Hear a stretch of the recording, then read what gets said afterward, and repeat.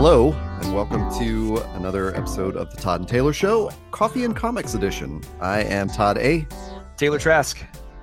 Here we are again. And we're finally doing it. I know. We have really tried to schedule this Coffee and Comics episode at least 4 times. No, actually, I think. Because we bounced from like one day to the next, then we were like, okay, 5 days from now we'll do it. And then what happened to you last night? Well, I mean, let's rewind. So what first happened is that I have finally completed moving into my fiance and I bought a house this year, as if you didn't know. Yay! And what I hadn't really anticipated is that I have sound effects. Oh, good. What I haven't always important, especially when discussing these matters. What I didn't realize is that moving into a house is all consuming. And so, we'd moved a little bit this summer because we had set it up for Airbnb purposes, but then the actual move came right before Thanksgiving. We got most of it done, but it's all these like little like afterwards trips that have been kind of a pain in the ass. So the first time we tried to do it, I basically had to go back up.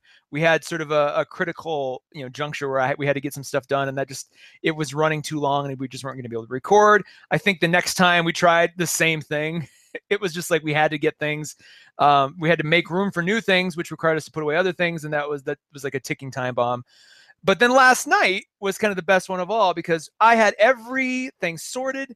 We had finished, we had kind of done our final clean through. So I'm like, great, I'll have an hour and a half before Todd and I record. So plenty of time to get to where I need to be. Yeah, plenty of time. About 20 minutes before I was going to leave, I looked at the thing and the Denver traffic was just a mess. Just a mess. And I was like, oh, shoot, it's probably just rush hour. And it was the first night that it had decided to sprinkle just a little bit of snow, maybe a little bit of ice, nothing crazy, nothing that we haven't seen here before, but it was the first time this season that's happened. So I'm like, oh, it's probably that. So I hit Todd up and I'm like, hey, let's push it by an hour. He's like, okay, that's no worries. So I thought that'll give us more than enough time. We'll count for any sort of, dallying around or any kind of any sort of, if we have to go on a side road or something. And what's even funnier about this is I had actually made the intentional decision because we had this extra hour. I'm like, we'll just go to the house. Like instead of going to the studio, which is in Denver, like the way I normally record is south of Denver. And then our house is about an hour south of that. I thought, we'll just go to the house. Well, that way we'll be there. We don't have to drive late afterwards. It'll be great. So we get out, we start going, and I look back at and the map had sort of cleared up a little bit. So I'm like, this will be fine. We start going, and just south of the Denver Tech Center, which is south of town, we hit this just 4 lanes in one direction, completely stopped. I'm like, huh.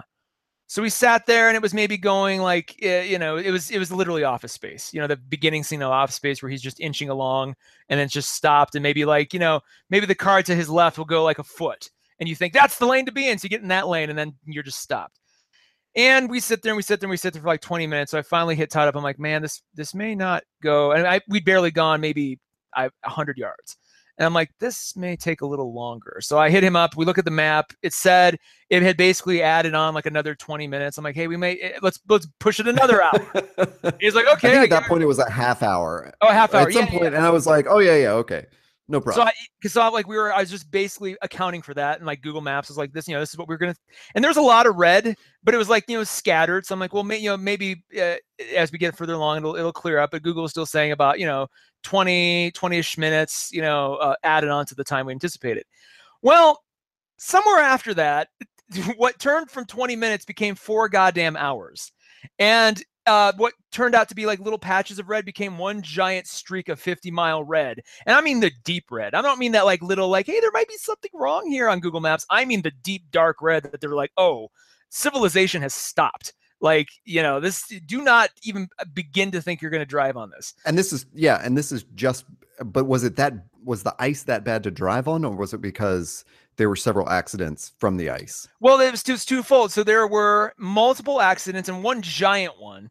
I think south of Castle Rock, or probably right before Castle Rock. And there was no visible snow, but there was some really interesting, nasty black ice, which if you're driving like a responsible person, you might shake a little bit, but you'll be fine. But given how these drivers go, just so everyone understands, traffic in Colorado is either one of two things. If you go north, It's basically like stupid slow. Everybody's in each other's way. It's just like everybody's taking a Xanax and just chilled out and just, they're going north. Going south, I swear to God, it's obligatory for half the traffic to take a hit of cocaine. It is the most like high stakes chess you're ever going to play, which is sometimes good because at least it means things are moving. But God forbid you're in the lane where somebody's going 80 and you're going like because the speed limit's 55. And then, they sort of using their Scientology powers think that you're just going to like, they're going to will you off the road by just driving fast at you. I can almost guarantee you take that, you take some black ice, and you take the first night of the season, and you have what we had. And I've lived in Colorado 7-8 years now, never seen anything like this. What was even worse was that all the exits and on-ramps were just littered with cars who had wrecked, trying to escape it, and then they themselves wrecked. So there was nowhere to go. And then on top of all that, my phone had just decided to die, and I didn't have a charger or battery backup in my car, so I couldn't even get hold of Todd. So I'm sitting there going, oh, son of a bitch. We finally get to Manitou Springs or our house about 12:30 a.m. And we had left the apartment. Keep this in mind. We had left the apartment about 7:20. Like, I was so exhausted by the time I got here. Dude. And what's so funny is my impression of Denver is when I've been out there to visit you, we're like back and forth all day. Yeah, and that's Manitou, Denver, Colorado. Truth be told, like that's normal. That's usually how it is. And granted, that's obviously easier in the summer and spring, but like that's typically how it is. Like as busy, as many people that live here, I'm still rather pleased with the fact that traffic seems to, given the major pinpoints of rush hour, but like for the most part, traffic seems to go fairly well, or at least there's a feeling of progress, unlike Nashville or specifically LA for anybody who's driven there. We're not that yet. But after last night, I'm kind of starting to wonder, like, how much longer do we have until we hit that point? Or I was in Seattle over the summer too, and man, Seattle is just a nightmare. And I thought that was because of Iraq. They're like, oh no, that's just Seattle. And I was like, oh God, how much longer? Like if Amazon moves here, are we going to become that? Like, at what point? So well, Taylor, the weather in Southern California has been the exact opposite of that. Things are just catching on fire. Like it is a hellscape here. I think we've got 7 currently burning huge wildfires. So man, somehow I feel a little bit better today. Yesterday, for whatever reason, was actually the scariest one, I think, because we just kept hearing like, oh, there's another fire in Malibu now, and now there's one down in San Diego, and now there's one in Temecula, and it was just sort of, they were popping up everywhere. So so you're sending me these like dispatches from the ice in Denver, and meanwhile I had gotten home, and our problem is in California is that the Santa Ana winds are like the strongest they've been in 10 years, and it's so dry. There's just no humidity in the air. So every time, like I when we were texting back and forth last night and you're telling me about the snow, I was literally changing into shorts and flip-flops and a t-shirt because I just felt like all day when I would step out of the office, I'm just getting like battered by wind and dust. And I just felt, just like desiccated. So anyway, it's not a coffee update in this episode of Coffee and Comics. It was an ice and fire update. And that's what's been going on.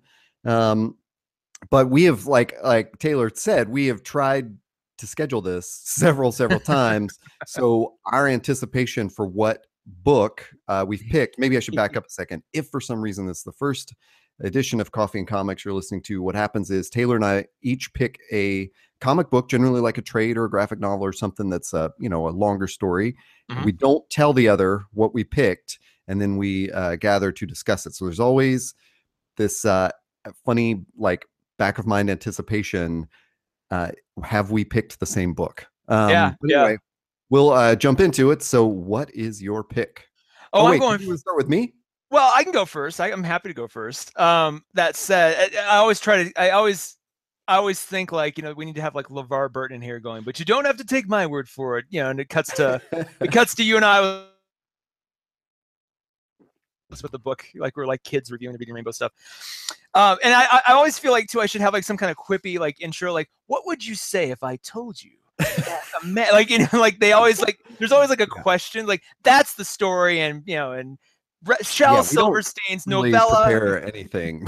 I mean, I have a few notes, but like I'm just going to preface this a little bit by saying I'm super excited by this pick because it is one of my favorites. It is one I've been wanting to talk about. It truly for me represents what the creative arts medium can do when somebody has no limits and no predispositions and nobody's sort of like putting, like it's an artist, and you're going to find this interesting. It's an artist from one medium working in another medium and just really delivering something special, but only because after he passed away, somebody else came in and finished it. And of course, I'm talking about Jim Okay. Henson's A Tale of Sand. Oh, It I'm sorry if is I exclaimed over top of that. It is called The Tale of Sand. A Tale of Sand by Jim Henson. You may be going, wait, Jim Henson? Yes, Jim Henson. That same Jim Henson. The story goes like this. Before he started the Muppets, before he did anything that Jim Henson was just this little art school kid trying to make a movie, and doing his film stuff. And he actually wrote this screenplay called A Tale of Sand. It was in the 1950s, and he wanted to make it. It was, and you're going to be surprised when you read this thing. It is a very surreal story. You would have swore this was like by Alejandro Jodorowsky and not Jim Henson. It's a very surrealistic tale. So you can imagine the 1950s kind of hard to get funding or studio approval for something kind of like this. It was almost like he just missed.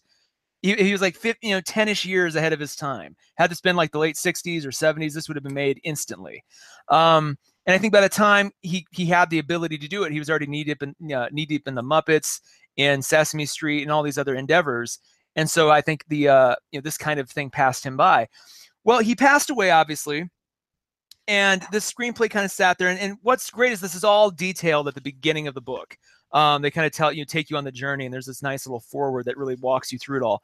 But he passed away, sadly, and then the screenplay was unearthed, by his estate, by his kids, and they actually got an artist name, and I'm not gonna butcher this, Ramon K. Perez, to illustrate it.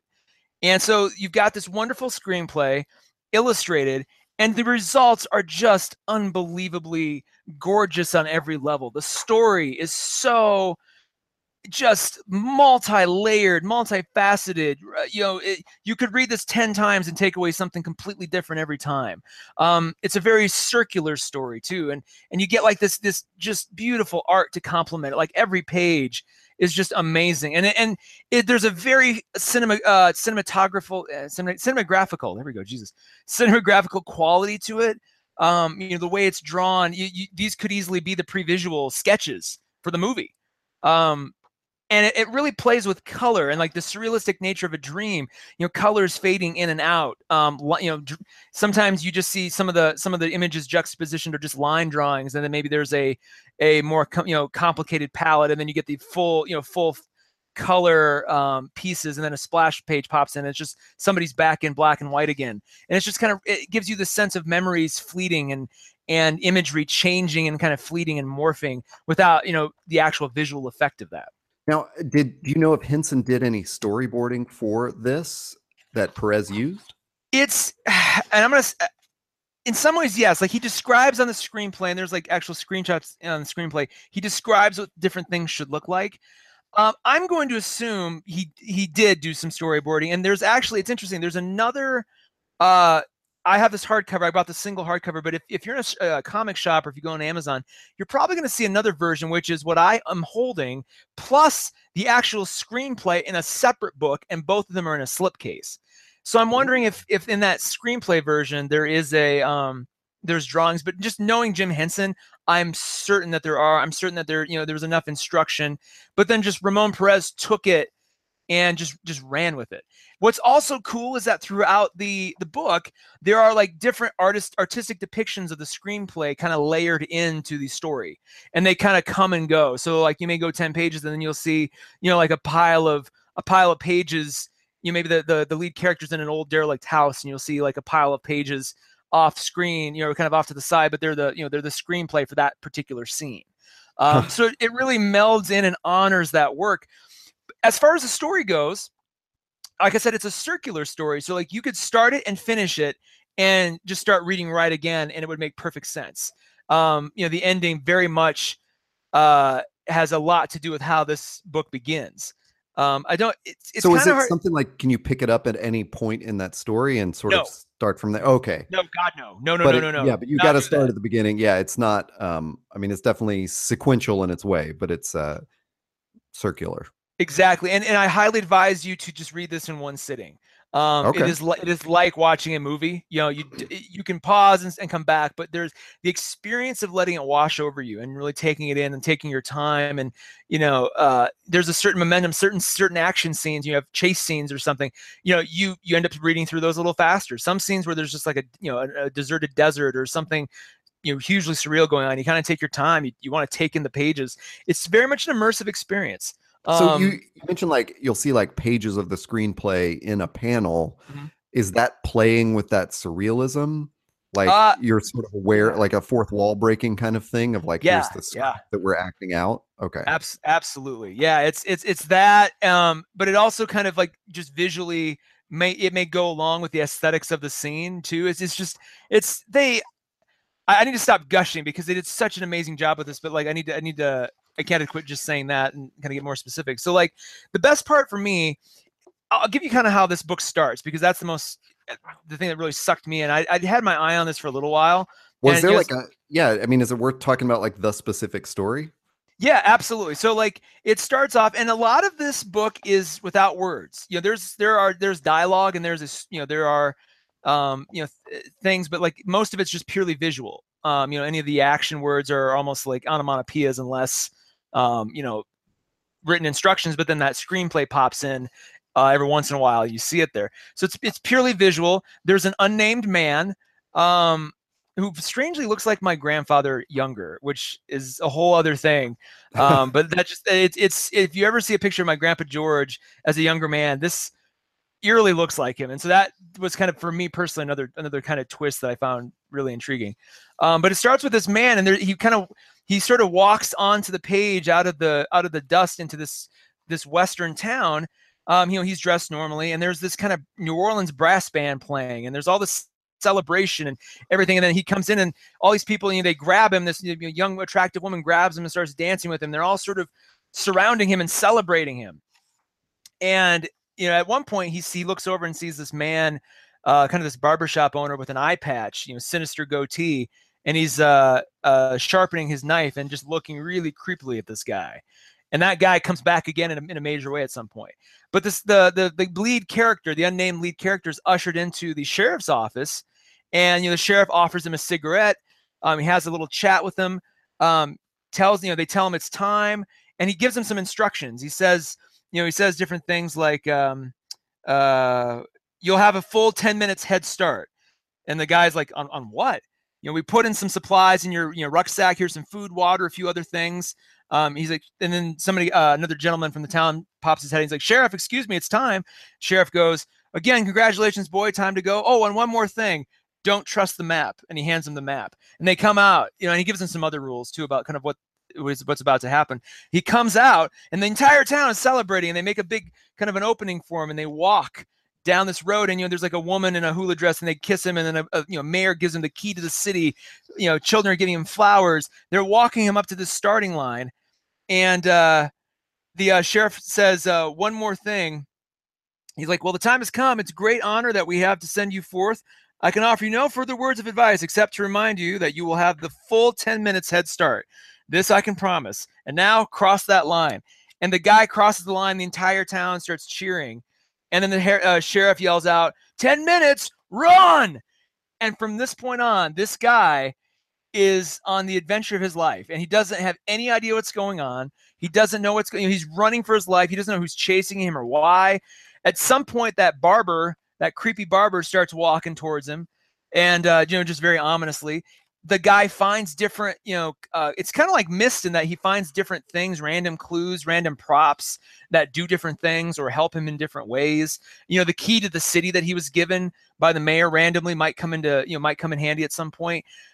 This gentleman, I'm just going to keep referring to him, keeps following him, chasing him, and the whole thing is about this guy. And at some point, there's a really Jim Henson himself. I don't want to spoil it, but Jim Henson himself makes a cameo that's just perfect. And you're just like, oh my god! In the original screenplay. I don't know, and I really, really kind of want to get at least that other side of this, so I can study it. And part of me wants it, but I also kind of like, I don't want it to ruin the experience of the graphic novel, because if I know word for word what he was describing, it may change my impression of a scene. It may feel more like a movie and less like this beautiful piece of art that's in book form that works perfectly. Where I'm going with this and what I really like is what you kind of discover, and I didn't pick. It was about the second or third time I really kind of dawned on me. The whole thing is a giant metaphor for the creative process. It's the everybody's, you say, hey, I'm writing a book. Hey, I'm making a movie. I'm recording an album, and everybody's, they're excited for you. They're glad handing you. They're like, yeah, that's fantastic. This is great. Everybody celebrates the start. No one's with you during the journey, and no one's there to you don't know what you're doing. You might have some guides, but you don't know where they're leading you. You don't know. You may pick up things along the way. Hints. People may help you. They may betray you. Meanwhile, there's this ominous presence at your heels. Coming at you. You don't know what it is or what it wants, but it's just this feeling of dread is always kind of behind you. Like I need to finish this. I gotta figure this out. And by the time you get to the end, like, what does that process do to you? What do you discover about yourself? What do you discover about just the world of art? That's what this is really about. And once that dawns on you, then you want to read it 4 more times, just kind of soaking that in. So like the whole thing, I swear to God, it was released by Archaia. I can't ever pronounce it. Archaia, Archaia. And they just the book itself is gorgeous. It's just, even if you're not like a super duper, if you're not like a huge comics fan, or you're not like a huge artistic auteur or appreciator, even if you're just like at one point like Jim Henson growing up, owning this, I feel, is kind of a badge of honor. You're gonna like just looking at it. It's so well done. But if you're not a huge, I would suggest on a future episode, I might review some of the Jodorowsky stuff. That's pretty intense. And I feel like if you're going to read something like Inkle or any of the Mobius things, or any of that stuff, you kind of need to get your feet wet a little bit. And I feel for somebody wanting to take a deeper dive into the world of comics and really kind of sink into another level, this is a great way to do it while it still feels accessible. You're not gonna like have to go to bed like immediately after reading it, or have to reponder your life. You'll want to enjoy your life more. It's just so interestingly inspiring and curious at the same time. So that's all I'm going to say. One of those comparisons brings up a question to me, because I would think with Jodorowsky stuff that you might not have the same endorsement of read this entire thing in one sitting. It might be more of a like soak it in kind of thing. Yes, excellent point.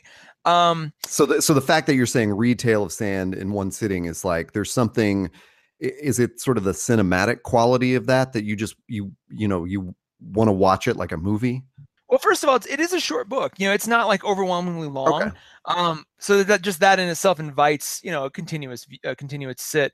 But it does. It seems to be sort of enjoyed straight through like a movie, because if you stop at any point in time, you sort of disconnect yourself from that journey, and you kind of need to be there with him from start to finish to really to really feel the tension, or what this lead character is going through, or his fears. If you divorce yourself from that, if you take a pause, it may not be as pertinent. You kind of, it's like when Bastian shuts the book, a never-ending story, and the whole thing stops, and then he opens it up again. It's just like, you don't want to do that. You want to just keep going.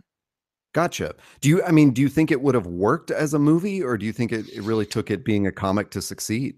I am going to say that as much as I'm sure this would have, this probably, if this had gotten made, this would have changed the course of Jim Henson's life. He may not have done Sesame Street or Muppets. He may have done he may have jumped to like a Dark Crystal kind of thing next. He may become like the Terry Gilliam of his time. It may have been like that sort of a thing. So, and while that would have been an interesting route to have taken, and had the movie been made, I would have certainly watched it. I feel like this is the perfect marriage of form and function. It really, it needs to be this for it to be as resonant as it is. And I think we're all richer because of this format. And so what like genre would you put this in? Oh wow. I mean, it's almost like the way you described it, like with the, starting in this like exciting way, and then he's on the run and he doesn't really know what he's doing. It almost sounds like kind of like an action movie sort of thing. And when you were describing it, I'm thinking of The Game with Michael Douglas, like he's in these circumstances he doesn't understand, and he's just got to figure it out as he goes along. I mean, this is the best part. It's kind of genreless. There's really like, as you were saying that, I was thinking like, indie surrealist, indie action. If you like Ex Machina, you'll like this. If you like Pirates of the Caribbean, you'll like this. It's really East of West. If you like East of West, you'll love it. Because and not just because of the Western iconography, but just like I feel like if you like East of West, you're somebody who likes metaphor and theme, and just this book is oozing that. But this book, I could give this, the best part is, this really is the best part. I could give this book to a highly educated, highly, huge experienced 65-year-old, and they would love it. I could give it to a 5-year-old, and they would love it. And they would be able to digest a version of it that makes sense to them. But a 60, and you could read it, like, I can't wait to read this when I'm 80 and have it mean something completely different, but just as valid as the first time. It truly, I mean, I'm gushing because Jim Henson, who's one of my favorite people, truly has done something just on a level so solid that I love everything else he's done, but this is just truly special. And it's something that came after he passed. It's like to discover at this point in my life is like, oh my God, just when you thought like you've seen everything from a creator or a person you admire, and you're like, oh, that's it. And then this falls out of the sky and it's the best thing. It's such a great feeling. Very cool. So I wanted to ask you one more question about that. When you describe it as like it doesn't really matter the age of the reader, is there just something about the art that's kind of simple and understandable at any level? Or are you saying there's just something in the story that's relatable to, I mean, pinpoint that for me. And that question, I mean, the story is relatable too, because that's the beauty of there not being much description. It's almost purely, I would say it's 75% to 80% visual, and the dialogue, and then just maybe sort of the slight action. Like there's not like a panel's describing or giving you like, the man walked down, over here. It's all purely visual. So like, but it's accessible. It's not like drawn in a sort of, avant-garde or, it reminds me a lot of like a Walt Disney cartoon, or just an Eisner-esque sort of. It's got a lot of that sort of retro, 50s, 60s motif. Well, that gets closer to it, so it's like surreal, more like a Fantasia is or something. Yes, not surreal like Salvador Dali. The story is the surreal aspect of it. The art, that's what it is. It's a surreal story packaged in a very accessible art form. Gotcha. You're not going to turn the page and there's going to be like an eyeball and a vagina staring back at you or something. It's never going to be that. It's going to be, which is apparently my version of surreal tonight, an eyeball and a vagina, because that's, Jodorowsky book you're probably describing. Somewhere he's like, I'm proud of you, I'm proud of you, child. No, but like, let me flip through it. There's, in terms of like the imagery itself, like he may, like, for example, he may encounter like this woman, like in a bikini in a chair, just sunbathing, and he goes up to her and he puts a cherry in her pie. She throws it in his face, and then a shark jumps out of the nearby fishbowl, and she gets in a limo and drives away. But it's just a desert with no roads, like something like that. Or somebody throws a pine cone at him, and it turns into a bomb, and he throws it, but then a bunch of flowers appear. Just different stuff like that. So it's drawn like you're watching The Jungle Book. It's got a lot of that sort of vibe to it. Gotcha. Well, that's very cool. I'm glad you did this one, because you bought this when I was up in Denver one time. Yes, and it was so bizarre the day I got it. I was like, can't believe it's taking me this long to get this, and then not even realizing the extent to how good it was going to be. It was more at that point just like an artifact. Like, I'm so glad I have this this thing that I can, regardless of what it is, I want to celebrate my guy, my boy. Yeah, yeah. I think both of us interpreted as like, oh, that's cool. Someone illustrated a screenplay that he did. Mhm. Yes, yeah. It wasn't like you really knew that I mean, obviously you didn't have any understanding of how much the story would hook you and how much you would enjoy actually reading it. So yeah, that artifact quality was definitely probably what led to that purchase. Definitely. And then just for people who like to collect cool graphic novels, definitely just in that regard, great thing, great little item to have on your shelf. So that's enough about me. In my book, and once again, it's A Tale of Sand by Jim Henson, illustrated by Raymond K. Perez. Sir, what is your pick this week? Well, I love the thing you said at the end there about like I wrote down a note about how you were saying it's ageless kind of in its audience, Hmm. because I have a very similar pick, and I actually was going to be shocked out of my brain if this was the one you had picked too. But this I picked a book. I know it's going to sound like I'm mispronouncing something, and it's going to be hard for me to pronounce anyway. But it's called "Everyone's a Alien When You're a Alien Too," and it's Mm. by Jomny Sun. Oh, Um, interesting. so it is actually by a guy named Johnny Sun, and it is, in its simplest form, about an alien coming to Earth and very innocently having to learn about Earth things. Oh my God. But it is written in this, funny, mispronounced way with a lot of B's inside the words and things like that, like human, or a map of Erbeth. And so, it's it may come off in that sort of kid-like way, like a childish way or something. Hmm. Um, it is all black and white. It is very, uh, I mean, the drawings are simple. They're They look like, to me like I'm looking at the cover. They look to okay. me like Shel Silverstein drawings. That would That is a accompany. great, yeah, a great comparison. Yeah, it's like there will be like sort of a silly line drawing, of like Mhm. the Jomny is also the name of the alien, Mhm. Alibin. And Mhm. so the Alibin's head is sort of looks like a bean, and he just Mhm. has two black dots for eyes and a little squiggly mouth. And that's very free of details and very simplistic in that way. So it looks very, it looks like it's an audience, like for an audience of children or something like that. Um, but it is, uh, it is for everyone for sure. And so basically, like that is the story. This alien comes to Earth and just has to learn about it. So there are these sort of vignettes where the other aliens come back to sort of check in on him. What have you learned? What's going on here? So every once in a while, he has to sort of leave his friends to go talk to the aliens who are visiting him, and then he Mhm. has to go back to his friends, and he'll learn something else. But it's not written, um, like in a real strict narrative sense. Like it's not like, like, oh, in this chapter he learns this. Mhm. There aren't any chapters like that. It's not a real prescribed story in that way. And in fact, when I first started reading it, I thought, is this even going to connect? Or are these just sort of like, not single panel, but like double page stories that sometimes connect and sometimes don't? It kind of took me a minute to go, oh no, it's actually very linear.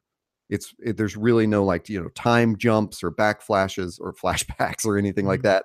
It just goes, straight ahead. Um, so again, it's, easy for anyone to read. Um, and it's just, incredibly touching how in this really simple way, he confronts these very human, uh, feelings, and I mean, there's no other way to say it, but like anxieties, and specifically like anxiety.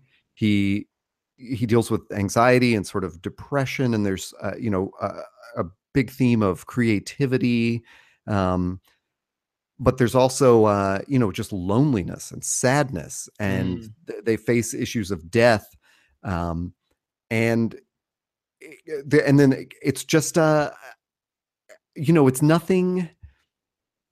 wow, it's nothing like super manipulative or over the top in the way that it discusses those issues. It's just fascinating to watch this little simple being interact mostly with, well, almost exclusively with plants and animals and the other aliens, and sort of learn how to be a human as he's on Earth. And you know, it's very, it's obvious that I'm like at a loss of words, and I think that's because um, what the moments that really stood out to me and just struck me from this were there would be sort of a cutesy panel that would be sort of sad in a way that you understand simple comics to be. You know, like one of his um, friends is a tree, and when all its leaves fall off, he says, "Why do all my leaves always, you know, leave?" Mhm. Um, and it'll just be sort of cutesy and sad, you know. And then the next one will be cutesy and sort of fun about this. You know, there's an otter character, and when Jomny asks, you know, what are you? He says, I'm an otter, and he's like, oh, this otter right here, and he says, no, I said auteur. Mm. And the typeface that they use for the auteur's dialogue is different than the very cartoonish typeface that is used for everyone else's. You know, it's this very like fancy serifed font. Um, and so it'll be, you know, just silly in that way. And then the next page, just out of nowhere, will be just not bleak exactly, but just uh stark in it, in the way it just talks about something like loneliness, you know, so nakedly, like so without pretense. I think that's the great thing, is because there are no human characters in the book, but he is essentially learning how to be human. Mhm. He's learning these human lessons in emotion and existence with no pretense, you know, and no, there's no politeness and no, you know, niceties about it. It's like when one of the animals explains something to him like death, it's just matter of fact. Mm. You know. And so there's just I yeah, it's one of those books too where so it's also presented very much like I was saying in sort of 2 page, not panels again. It's like the drawings cover the pages, Mhm. um, and usually they connect. So it's you'll just get one quick little message on a page basically. And like one of the ones I bookmarked to just bring up was there's this turkey on one page and there's Jomny on the other page, just a ton of white space. And then I you know, assume this is the turkey talking to Jomny, and it says, enjoy your sadness. One day, even your sadness will be over too soon. Wow. And you're like, damn. So You wait, know, how long is this? it is a pretty thick book. Uh, Really? yeah. Wow. Uh, I because as you're describing this, I'm thinking, oh, this has certainly got to be like maybe, you know, just I would yeah, assume 20 a short. pages or something. Yeah, because like here, then there's a collection of really profound little vignettes, and I don't. How did they get that many pages out of this? I don't understand. It's and I think that's what's fascinating is because like I said, when I first started flip through it, that's you know, I just didn't I have been following Jomny as he goes on Twitter for a while, and so I had sort of seen his style of writing and some of the panels from this book. So I didn't really know if I was going to be getting like a collection of all the panels he had published over, you know, some certain time frame, and if it Mm. would sort of connect, you know, to tell a larger story. So it's like you just kind of jump in, and because everything is one page, you can, you know, it doesn't take long. You know, it's sort of like you read the 2 pages in a second. You know, but and then you go on to the next one and you just sort of innocently fall into the rhythm of figuring out Jomny as Jomny is figuring out Urbith, you know. um, and it's just I think everyone who reads it, you know, all like he's constantly retweeting people who tweet back at him, and people just think this is wonderful, and you can just tell there's this big connection. And to me, like you mentioned Shel Silverstein, I think that's such a great touch point. um, the other one that occurred to me was, you know, when I graduated high school and went to college, as is the tradition of um, families like mine, I was given a copy of Oh, the Places You'll Go by Dr. Seuss, Of course, which is yeah. a great graduation gift, like perennial graduation gift. Mm. And this to me is like the modern Dr. Seuss, like Oh, the Places You'll Go. Wow. Not, Oh, the Places You'll Go actually seems kind of childish compared to that. That's just like a big pep talk, with some realness in it. And this Yeah. is just like pure, again, no pretension, just real talk about, honestly, the subject is existentialism. The Wow. subject is just a creature pondering existence on Earth. And there are enough little hooks in it that I don't want to give away, like a couple of little turns that it takes that, are just like, again, obviously left me speechless, where I was like, Mm. that was incredible. And then there are those panels like the one I read to you, where something will come up about death or sadness or fun, and it's just like you just sit there staring at it. So I had started reading it. I kept picking it up, sort of like when I had time, and I realized that what I was doing was I just kept reading back and forth, over the same things, and I really wasn't progressing. Um, so I took it out with me when I was stuck doing laundry at a laundromat a week ago, and I just started. I just had to sit down and start back at the beginning and just go through it. And that experience. I don't know that you have to do it all in one go, but I think you have to get maybe, I don't know, like a 20% into it before you're sort of like in the rhythm of it and you're That's going, I kind of get it. like that kind of reminds me of the book Seconds.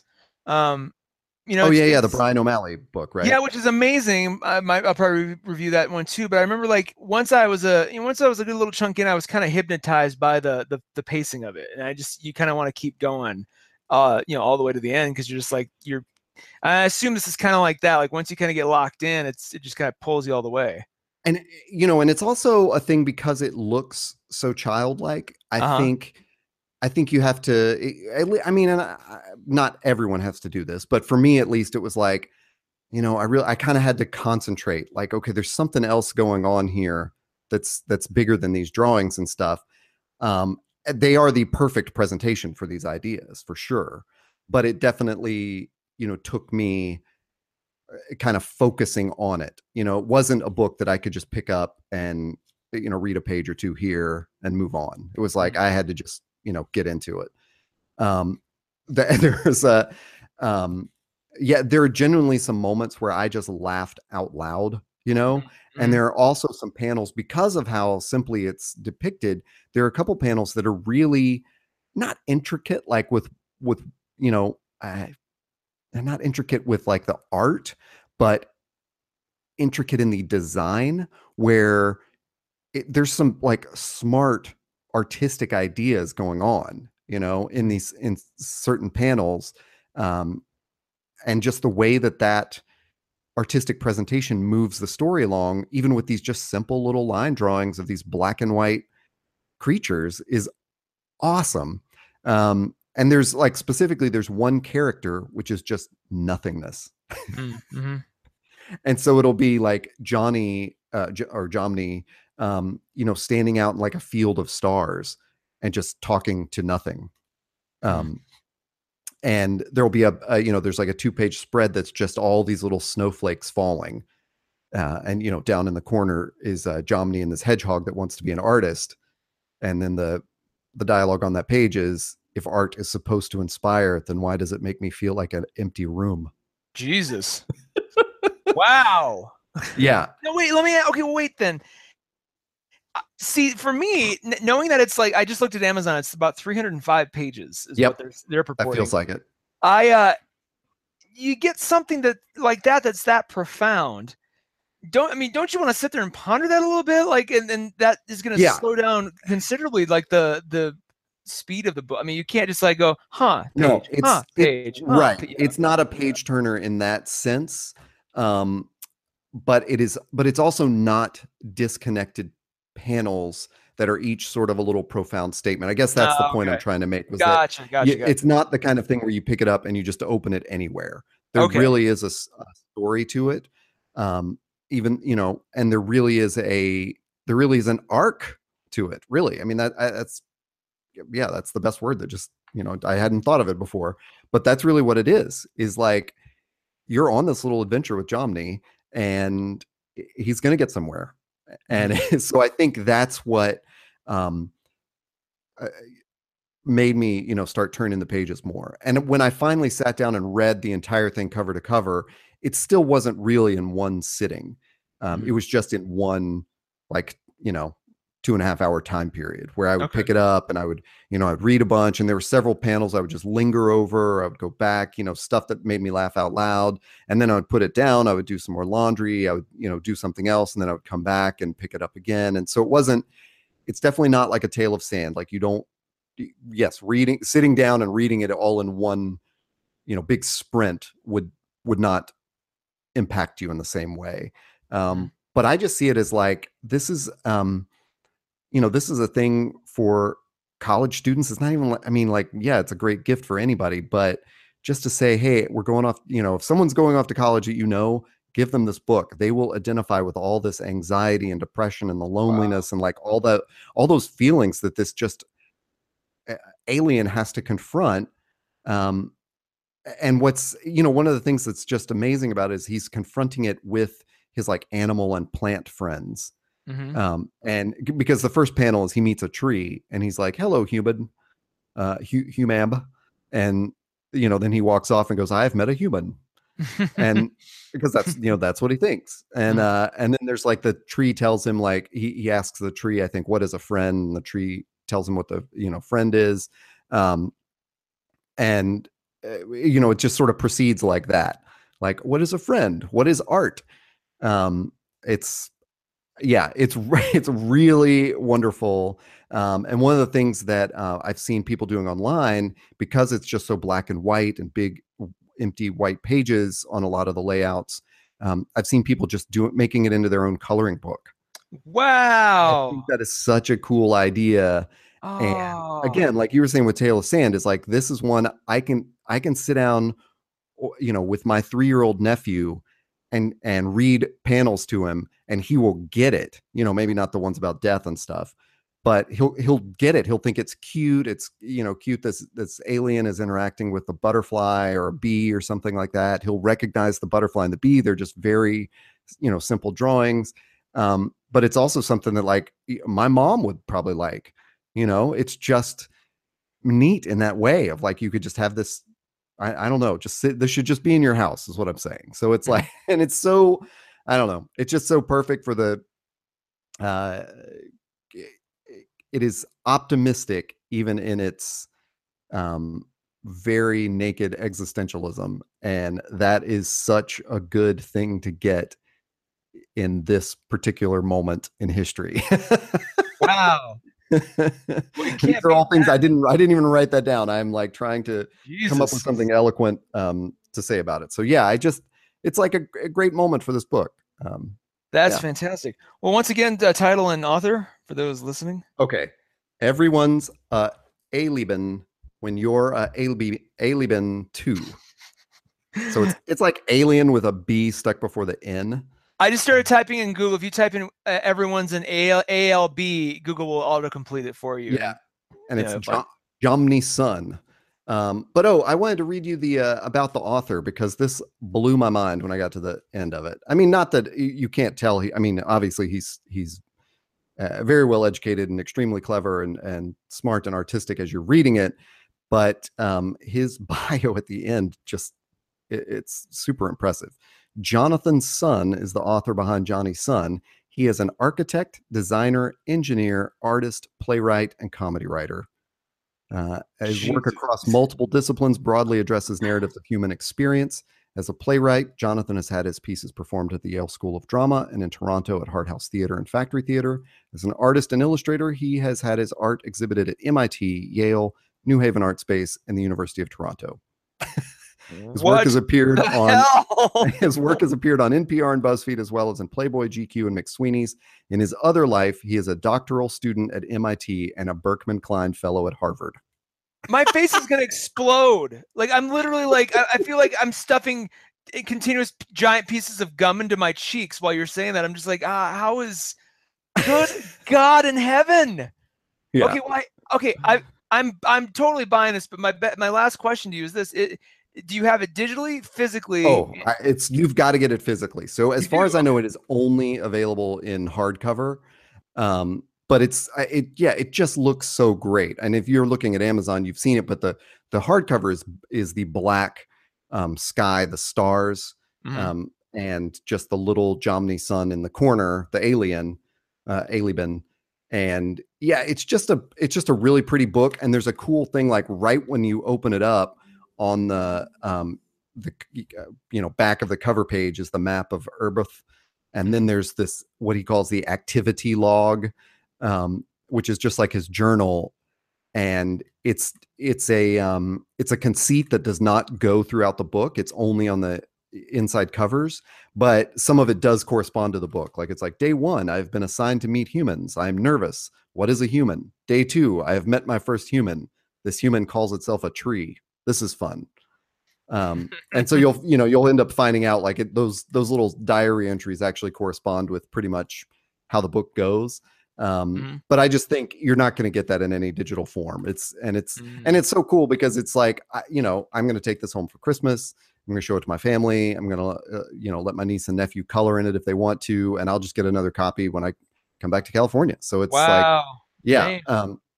I'll read you one more panel, which I think is just awesome. It's like almost the 2 pages are almost all black, just totally black on the top. There's a little white, I guess horizon you could call, like the floor at the bottom. Mhm. Jomny's on one side. His white body sort of goes up into the blackness, and then the other side is this pumpkin, a jack-o'-lantern actually, that's like turned over and spilled. And there's a ghost, like a sheeted ghost, looks like a Pac-Man ghost or something Uh, floating above it. And Jomny goes, "Oh no, a ghost!